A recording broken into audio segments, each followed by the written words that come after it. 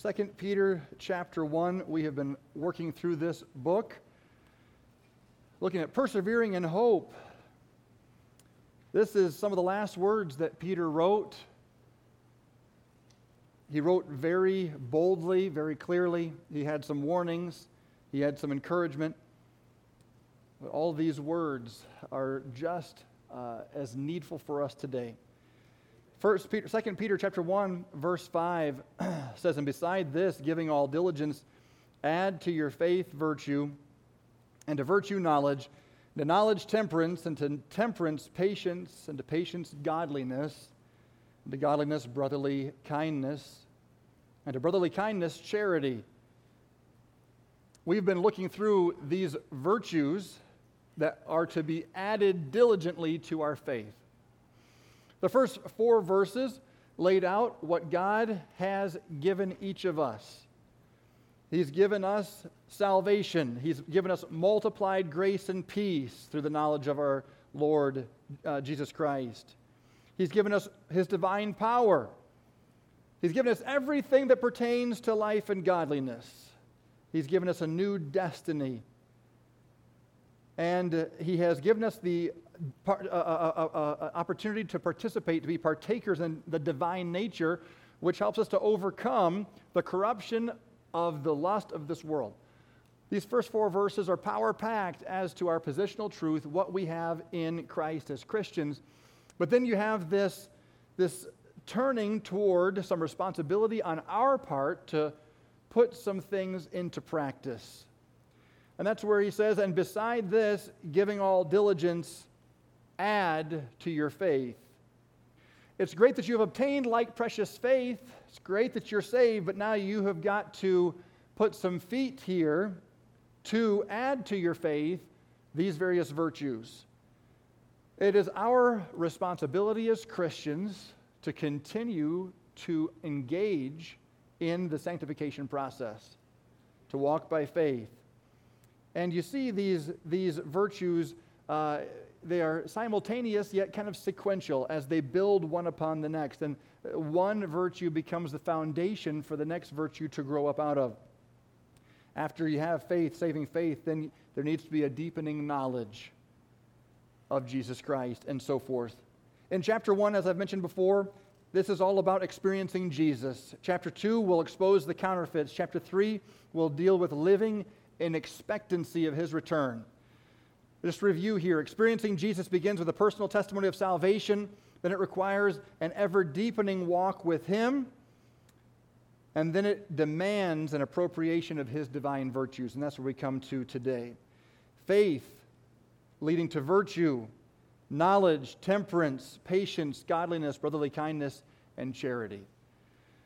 Let's review real quickly. This word virtue, what's that dealing with? That is dealing with the excellence of the fulfillment of one's purpose. You're only as excellent as you are fulfilling the purpose God has given you. When you know your purpose, it changes everything. And when you live according to that purpose, then you have real fulfillment in life. After you know your purpose and you're living toward that purpose, there needs to be a deepening knowledge of Jesus Christ. Knowledge comes next.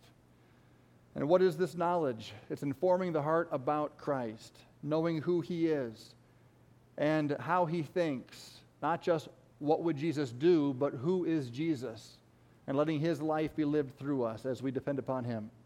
That, of course, leads us right into temperance, because the more you know about Jesus Christ, the more we want to have self-control, yielding our life to His, yielding to the Holy Spirit, to be exercising restraint, taking hold of, or getting a grip of these selfish appetites and so forth of the flesh, and submitting ourselves to another, specifically the Lord Jesus Christ.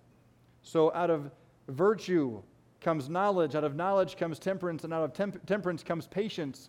And the key idea of patience is endurance, to bear up under, to remain under, to endure and continue.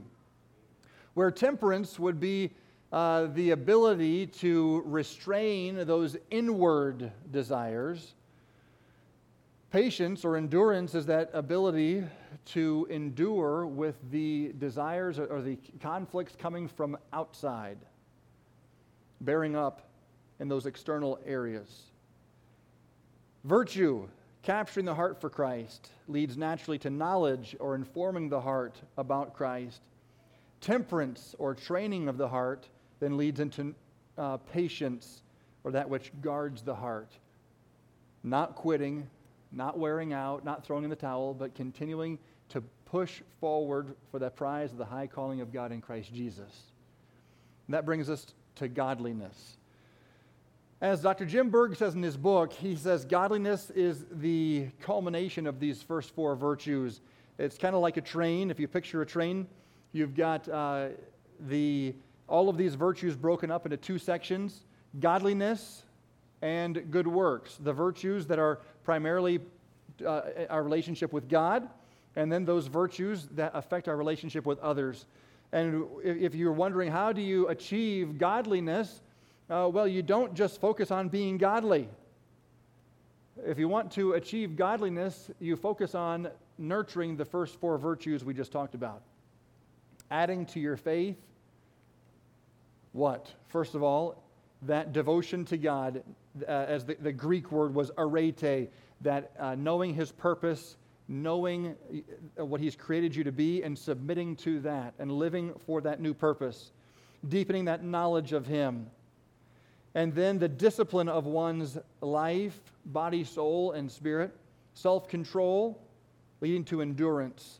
So godliness would be the crown and summary of the first four virtues of virtue, knowledge, self-control, and endurance.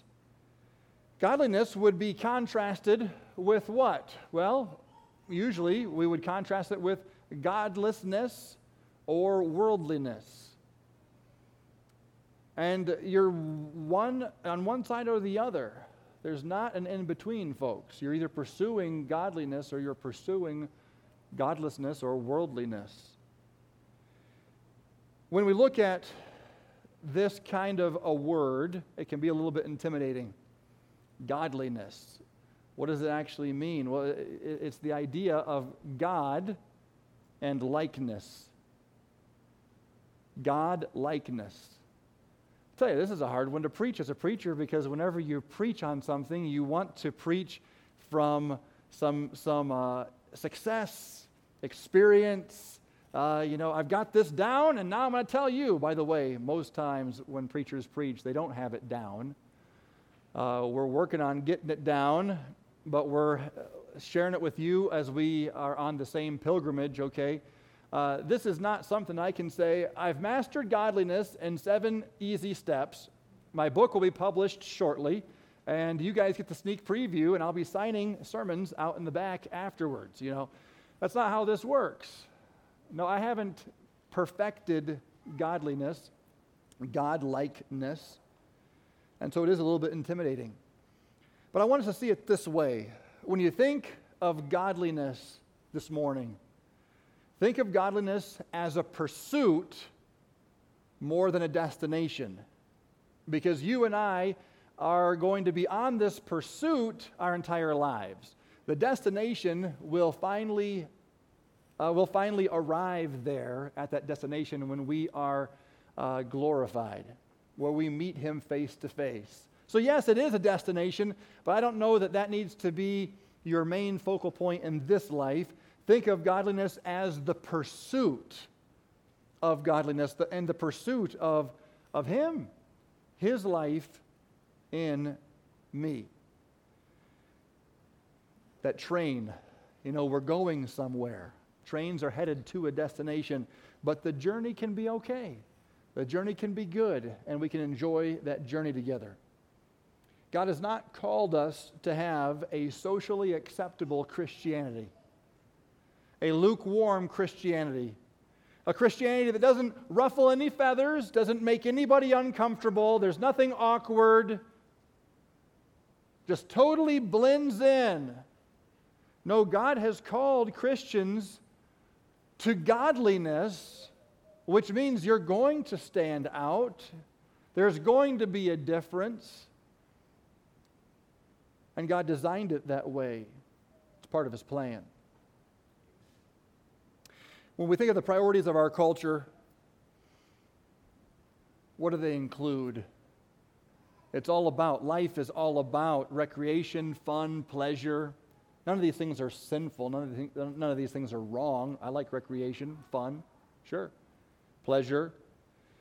Comfort and ease, fairness, justice, pride and station. These are some of the priorities of our culture. But for the Christian, none of these things are the destination. None of these things are to be worshiped or pursued like you see in the world. People will work so hard and just be killing it. For what? For that recreation, for that pleasure, for that station. Finally, comfort and ease. We have a different destination. Our train is headed to a different station. And it's going to take maturing in temperance, self-control, and patience, which is endurance, if we're to have godliness.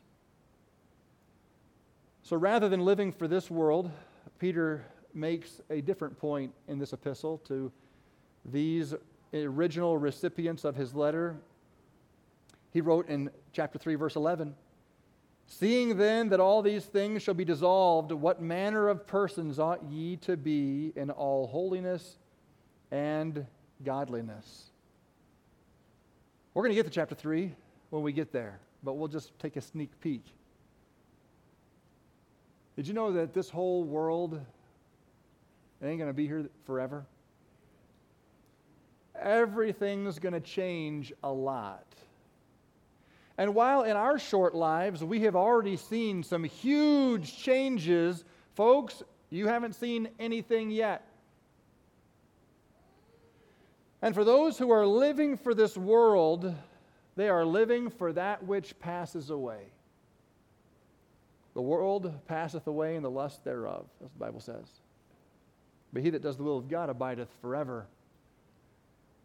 If we're not careful, we as Christians will buy into the same mindset of the world and have a worldly focus where we don't even realize it, but worldliness has become our way of thinking, and Jesus is an add-on.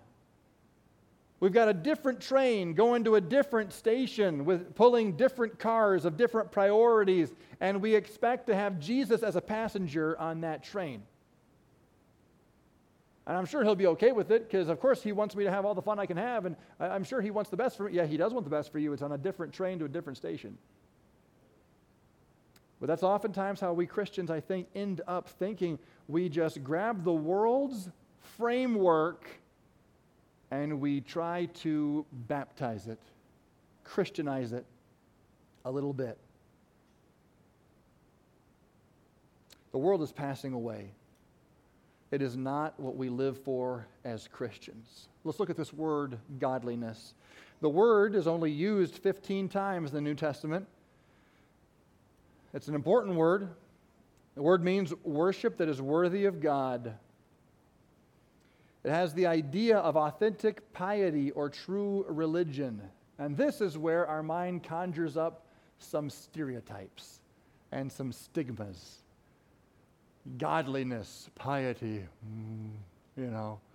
this guy with his halo on straight, hopefully, and head in the clouds, and the idea of some guy who lives in the backside of a desert somewhere, really in touch with God and totally out of touch with anything else going on in the world.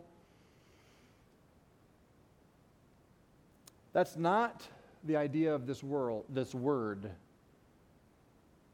Not that we're out of touch with the world, but that we're in touch with God, which has given us a much more effective perspective on how to relate to this world. This kind of authentic piety or true religion is exactly that, authentic piety and true religion. Much of what we think of when we think of some pious person is anything but authentic and not even close to true. We're talking about the kind of godliness that's lived out consistently at home or at work or wherever. We're talking about integrity. Why? Because godliness is not just something that you put on. Godliness is something that is lived out. It means it's going to start inward. We're going to get there in a moment. I'm getting ahead of myself. But when we think of godliness, we think of people who do certain things. We think of people who look a certain way, people who don't do this and don't do that, and that's a godly person. It's more about the externals, but this is not the word. This word, godliness, in the New Testament is a word that is speaking of an internal reality that then expresses itself outwardly. It's the awareness of God. It's the awareness of God that evokes a reverence for Him, that then creates a departure from evil and a life lived on His behalf. There are certain things you would never even be tempted to do if you knew your boss was looking. Kids, there are certain things you would never be tempted to do if you knew that your mom was right there. It's funny. Long time ago in our house, like ages ago, might have been last week, my wife and I pulled in. We were just out for a little bit, and we have, if you guys have been to our house, you'll be there Wednesday, hopefully. We have a glass sliding doors, and there's curtains. And as soon as we pull in, there must have been a tornado that went by the curtains because the curtains ruffled as the kids were like, "Oh no, Mom and Dad are home and we haven't done the chores." We walk in, and you've never seen kids doing chores so fervently, right? Because we're there. And when we're there, kids are engaged, but not always when Mom and Dad aren't there. Now, thankfully, there's a lot of maturing going on, right, kids? Amen. They're getting better at that. But you know, what we do when we're by ourselves exposes where our heart is. So then real godliness is where your heart is when it's just you and the Lord. That's the root of your relationship. The awareness of God that evokes reverence for Him, a departure from evil, and a life lived on His behalf. Dr. Jim Berg put it this way: godliness is a God-fearing lifestyle that promotes righteousness and opposes evil. I don't want to do that. Why? Because God's right here. He's right here. He's with me everywhere I go, and I fellowship with Him, and I love Him. Oh, God doesn't see, God doesn't care. No. I beg to differ. This is godliness. It's internal. Another author said it's descriptive of the right state of an individual with regard to God, the right state of his mind, of his heart, and of his life, of his thoughts, his affections, his conduct, the right way of thinking, feeling, and acting toward God. That's going to be what you nurture inwardly. Berg writes again, godliness is a vibrant personal relationship with God that manifests itself in actions consistent with who God is and with what He is doing in the earth. I like that so much. Manifests itself in actions. Did you see that? Godliness is not the actions. Godliness manifests itself in actions. And I think many of us sell the Lord short and end up upending our families by equating godliness to a certain set of actions. And we focus so hard on getting our kids to just do these actions, memorize these actions. And the other thing that's very, very scary is this. If you do have kids who get the actions down pat, we just assume they're godly. They get a pass. No one ever pulls them aside and says, "How you doing? How are you doing? How's your walk with the Lord? Has God been doing anything in your life lately? How's your prayer life? Or have you seen the answers to prayer recently? Is there something that you're praying about that God's doing? And no one pulls him aside, because why would I pull him aside? He's obviously godly. Everything lines up. Everything is perfect. And this is why we see problems in our churches of continuation through the generations. Some kids figure out very quickly, kids are smart. If I want to avoid all of the pain and suffering of my older brother, I'm just not going to be an outward rebel. I'll be an inward rebel, but I'll look the part and life will be good.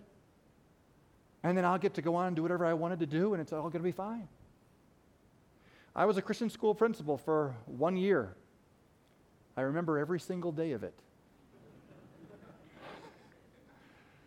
It was quite something. I learned a lot about myself, about parents, and about kids. There was one kid who never did anything wrong, ever. He was probably the biggest rebel in the school. His heart was so far from God. He was so dead. He was a leader.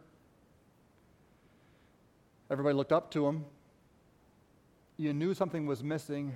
I'd hear bits and pieces from students, but there's nothing you could pin him on. You could never hand him a demerit. He was good. And a lot of us, our systems just work on exposing sins or actions. That's where we focus. And I'll tell you, that year, that's more what my focus was. And I had some kids who had so many actions. Oh my, it just kept me busy working through these kids, all their problems. This guy over here, he just sailed below the radar. Graduated, good grades, honors, everything, and straight out into the world. See you later, church, see you later, Bible, whatever. Just nothing there. Godliness starts in here. Godliness starts by nurturing those 4 virtues. Godliness is a vibrant personal relationship with God. A vibrant personal relationship with God. Every one of those words is so important. Personal, not your parents. It's personal. Not your grandparents. What about your relationship with God? Can you get up and talk about who God is to you? What He means to you? What His Word means to you? It's personal. It's vibrant. That means it's alive. It's not dead. It's growing. It's constantly in flux. There's things going on in your life. Godliness is that God-centered, vibrant, personal relationship with Him. That, yes, manifests itself in actions consistent with who God is. That just makes sense. And with what He is doing in the earth. And you'll never have godliness if you try to work it into your life backwards. Godliness is only going to be cultivated as you go back to the beginning and nurture it forwards. You've got to plug into who He is.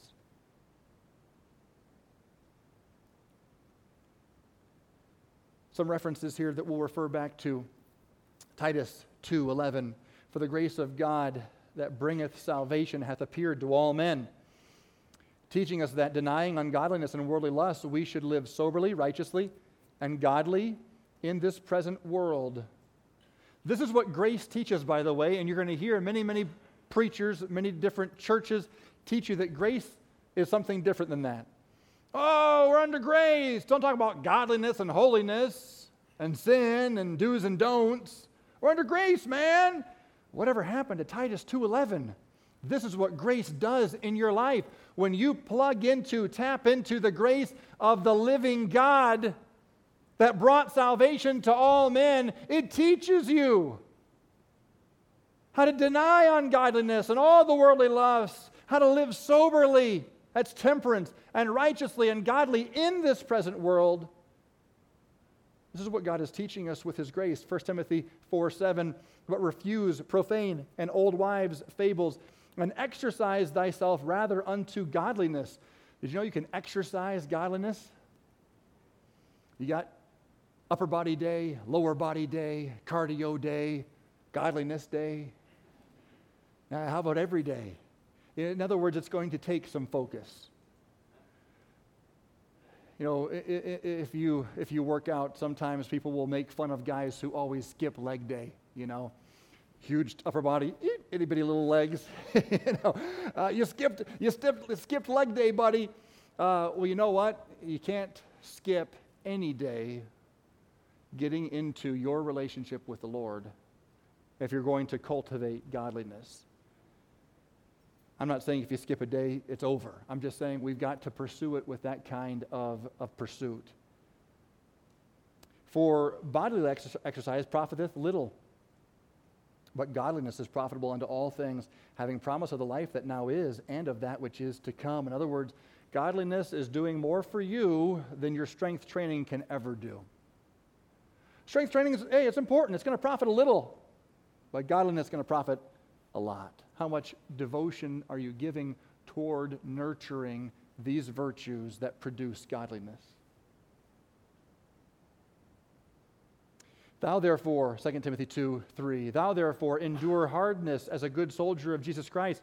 No man that warreth entangleth himself with the affairs of this life, that he may please him who hath chosen him to be a soldier. We're going to come back to this thought, but the idea of pursuing God means letting go of the entanglements and the distractions in that pursuit. 1 Corinthians 5, ye are puffed up and have not rather mourned that he that hath done this deed might be taken away from among you. Verse 6, your glorying is not good.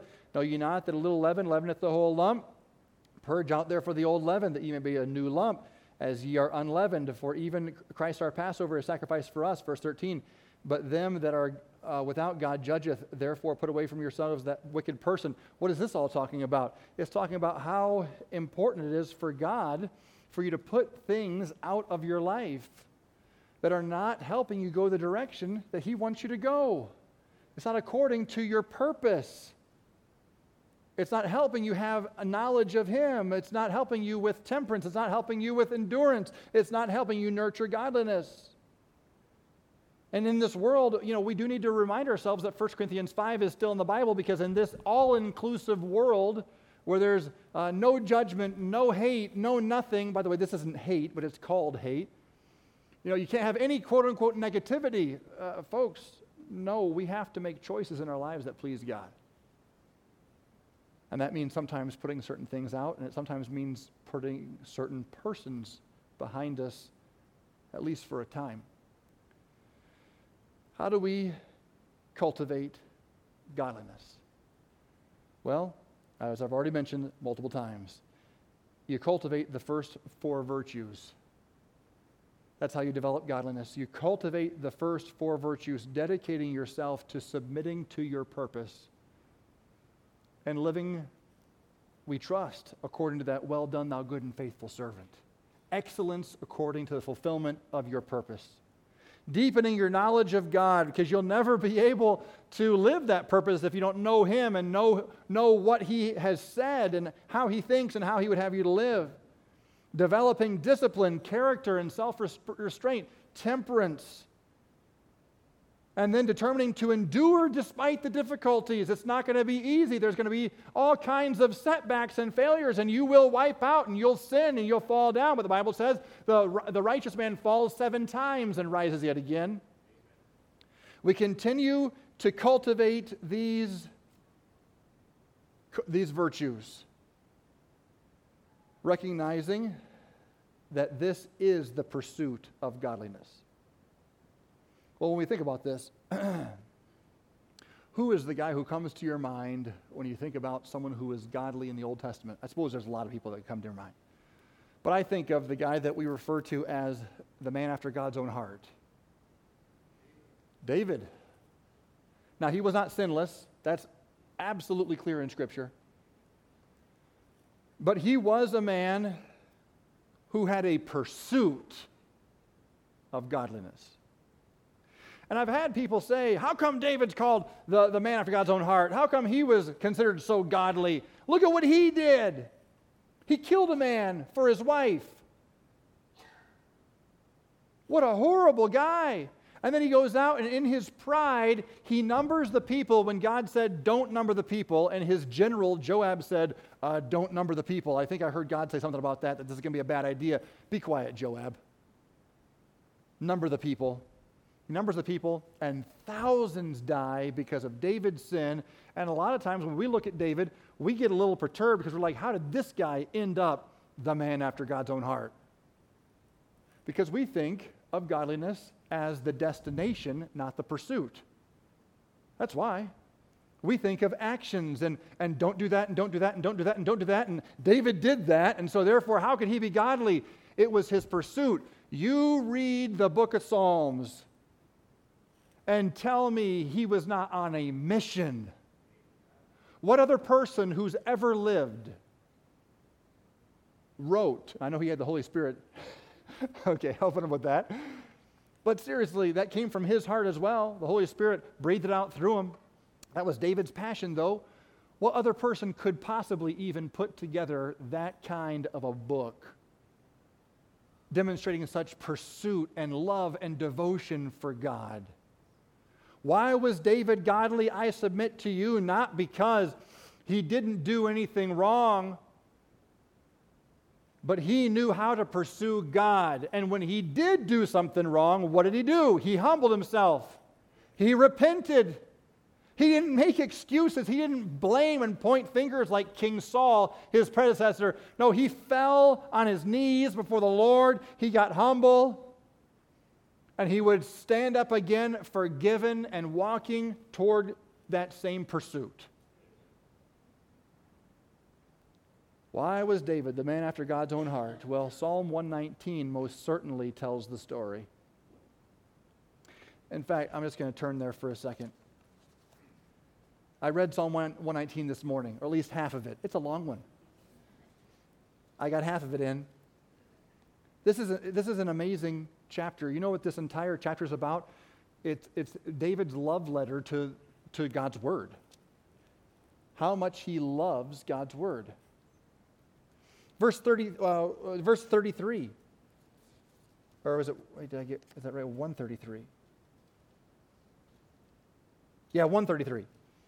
Order my steps in thy word, and let not any iniquity have dominion over me. What is that the heart cry of? A man who is so wanting God to have his life.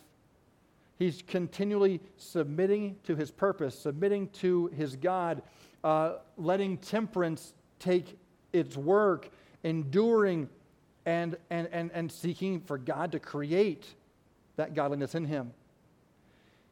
You see his emotion in verse 136, rivers of water run down mine eyes because they have not kept thy law. Oh, it breaks his heart to see how many people don't care about the word of God. He goes on and he says in verse 143, trouble and anguish have taken hold on me. This is endurance. He's enduring through the trouble and anguish. Yet thy commandments are my delights. The righteousness of thy testimonies is everlasting. Give me understanding, and I shall live. And all the way through, there's so many verses I could read. Verse 167, my soul hath kept thy testimonies, and I love them exceedingly. I have kept thy precepts and thy testimonies, for all my ways are before thee. He goes on and on and on in love with the Word of God, submitting himself to the Word of God, being changed and molded by the Word of God, and nurturing this heart, which is after God. You know what I find the most fascinating of this? It is that David didn't even have all of the Bible that we have to fall in love with. That's unreal. I love the Psalms. David didn't even have all the Psalms. He was still writing them.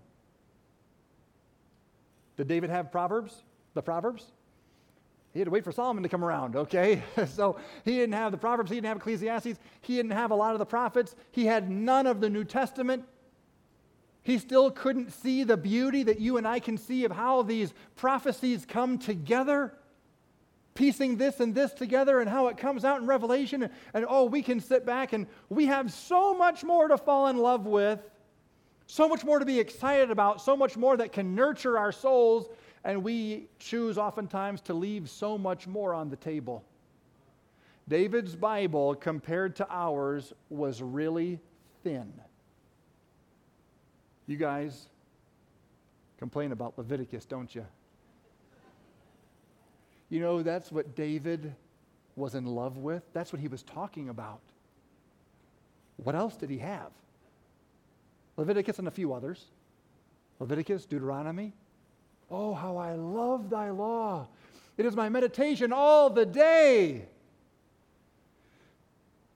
That's why he's called the man after God's own heart. That's why he is considered one who was godly, not because of what he did necessarily, not because of what he didn't do, but because of what God was doing in him and the pursuit that he was on. And yes, it did manifest itself, of course, in actions that were good. But let's not read that backwards. Let's start where David started. Godliness is the result of both devotion and discipline. There's a devotion to his word and then a disciplining of oneself with the Spirit of God's help in accordance to that word. So cultivate the first four virtues. Remain unencumbered. Hebrews 12:1. Wherefore, seeing we also are compassed about with so great a cloud of witnesses, let us lay aside every weight and the sin that does so easily beset us, and let us run with patience the race that is set before us. Folks, one who wants to nurture and cultivate godliness will develop and cultivate those first four virtues like David did, diving into our walk with him with a passion. And as you're doing that, then God will tell you, you don't need this, pitch it. You don't need this, pitch it. I remember being on a race that started cold, and everybody had hoodies, gloves, and then the weather changed on that race, and it got hot. Plus, you're running, and so you're getting hot. And as I'm running on this race, it looked like the rapture had come. And I'm like, I hope there's not a bunch of naked people around here, but I mean, there was literally clothes everywhere as people are trying to finish this race, just pitching stuff off. Get me to the finish line. It's hot, right? What were they doing? They were totally devoted to a certain race, and somewhere along the line they said, don't need this hoodie anymore. Don't need these gloves anymore. They're gone. Don't care how much it costs. Don't need to go back for it. I'm going forward. That comes after you know where you're going, why you're going there, and you're drawing in. Then there is the desire to remain unencumbered, to lay aside the weights, even the sins that beset us. Yes, these things will slow us down. Yes, these things will derail the journey. It will take us off of the pursuit. We must stay single-minded. We need to learn that double-minded men are unstable in all their ways. That's what the Bible says. We need to starve obsessions. And all of us face those. We face things that come into us, latch hold, begin to suck us dry. And then we think that we need it, and we need it, and we need it. And you don't need all these things that are draining you dry and taking you every other way. You only have so much energy, and we've got to, by God's grace, remain unencumbered. Lay these things aside as we move forward in this pursuit, refining our focus. Cultivate the first four virtues. Remain unencumbered and be patient. It takes time to cultivate godliness. In fact, it's going to take a lifetime. How's that sound? You must give time because it takes time. You must give time. And it might feel awkward at first, some of these things. Sometimes we are so cluttered, we are so busy, we are so addicted to the rat race that when you go to sit down and just spend some time with the Lord, if you haven't done it for a while, you watch, you won't be able to. You'll grab your Bible and your pen, and you'll say, okay, this is it. I'm going to do it. I'm going to do it this time. I'm going to do it, Lord. I'm going to do it. Okay, so here we go. All right? So Oh, shoot, there was that email. I forgot that email. That's right. Okay, there goes the email. Done. Okay, now I'm going to do it. We're going to meet with the Lord. This is going to be revival right here. And you read, wow, look at that. That reminds me of what Bob said the other day. I'm going to Google that. I wonder, and then we Google, this is how we get. We get so frazzled, so used to being distracted. We can't just tunnel in, focus, and be refreshed. We need to have, as Brother Dave Brady told us, we need to have some distraction-free settings for devotion. We've got to be able to say, Lord,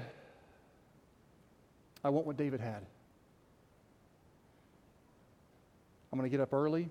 Oh, I didn't read those verses. I should have. In Psalm 119, there's 2 verses back to back where he talks about, I'm up early and I'm staying up late to meet with you. Brother Jim Berg, in his book on 2 Peter 1, he says, have you ever tried to write with the other hand? Some of you ambidextrous people, you're just weird, okay? No, you're not. You're gifted. But I'll tell you, if I write with my right hand, that's fine. Switch it to the left hand. Oh, it just feels horrible, clumsy, awful, like I'm in first grade again, not even kindergarten. It just feels so bad. But if you continue, it's going to get better, easier. It's going to become more comfortable. And for you, putting out certain distractions may be awful at first. Taking quiet time may be terrible at first. Many of us are afraid of quiet time. Be still and know that I am God. Why some people do not know that He is God is because they cannot be still. Learning to be still might be feeling like you're writing with the wrong hand. You say, no, I'm going to see this through. Lord, give me endurance. Lord, give me some diligence here to meet with you. Putting all else out. Cultivate these first 4 diligently. Remain unencumbered and be patient in this process. Remember that nothing erodes progress toward godliness more than today's entertainment mindset and the modern church's casual Christianity. The entertainment mindset, next, flip. And the Bible just cannot keep up with that. Doesn't need to. We need to sit and soak and meditate. A couple of questions and we're done. Am I purposing to become distinctively Christ-centered? Do I daily delight in the person of Christ? This is what David did. He didn't even have the New Testament. And he daily delighted in the Word of God. He daily drew in and drew nigh. Do you daily delight in the person of Christ? And here's a hard one. Would an actual daily accounting of my time spent reading and meditating on His words reveal that I'm in pursuit of Him and His ways? We can account. Your phone will tell you how much time you spent on this and this and this. There are ways to account. It's very convicting. Is my mind filled with His thoughts? Has my heart and mind been hijacked by the cares of this world? Satan's working hard. Has my spirit become burdened down by the weight of my besetting sin? Maybe for you, you need to lay some weight aside in the sin that does so easily beset you. As David did, just humbly come to Him in repentance. Are you willing to lay it aside and to lean in to Him? Am I seeking to be in the Word or just conform to the world? There's more I wanted to say, but we're out of time and we need to do a baptism. We have life groups tonight at 6 o'clock, Lord willing. We'll be back and we'll discuss these verses in some more detail. God wants us to nurture godliness. It's not going to happen just like that. There needs to be an intentional surrender to Him to this pursuit. Lord, help us this morning to surrender, to pursue you. I pray, God, that each of us here would be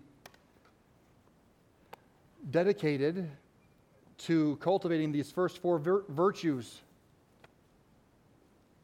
And I pray, Lord, that we would delight in your word just like David did. Help us not to get it backwards where all we're consumed with is the don'ts and the do's and the actions and all of that. Lord, help us to get the engine pulling the cars, not the other way around. That we nurture a true devotion to you that would then create the discipline that you would have us to have. Heads bowed and eyes closed. Would you take a moment and talk to the Lord? Talk to him about this pursuit. Surrender to his purpose. Lean in. As you lay aside the weight, lean into him. Would you take some time here as you ask God, Lord, help me to cultivate godliness diligently in my life.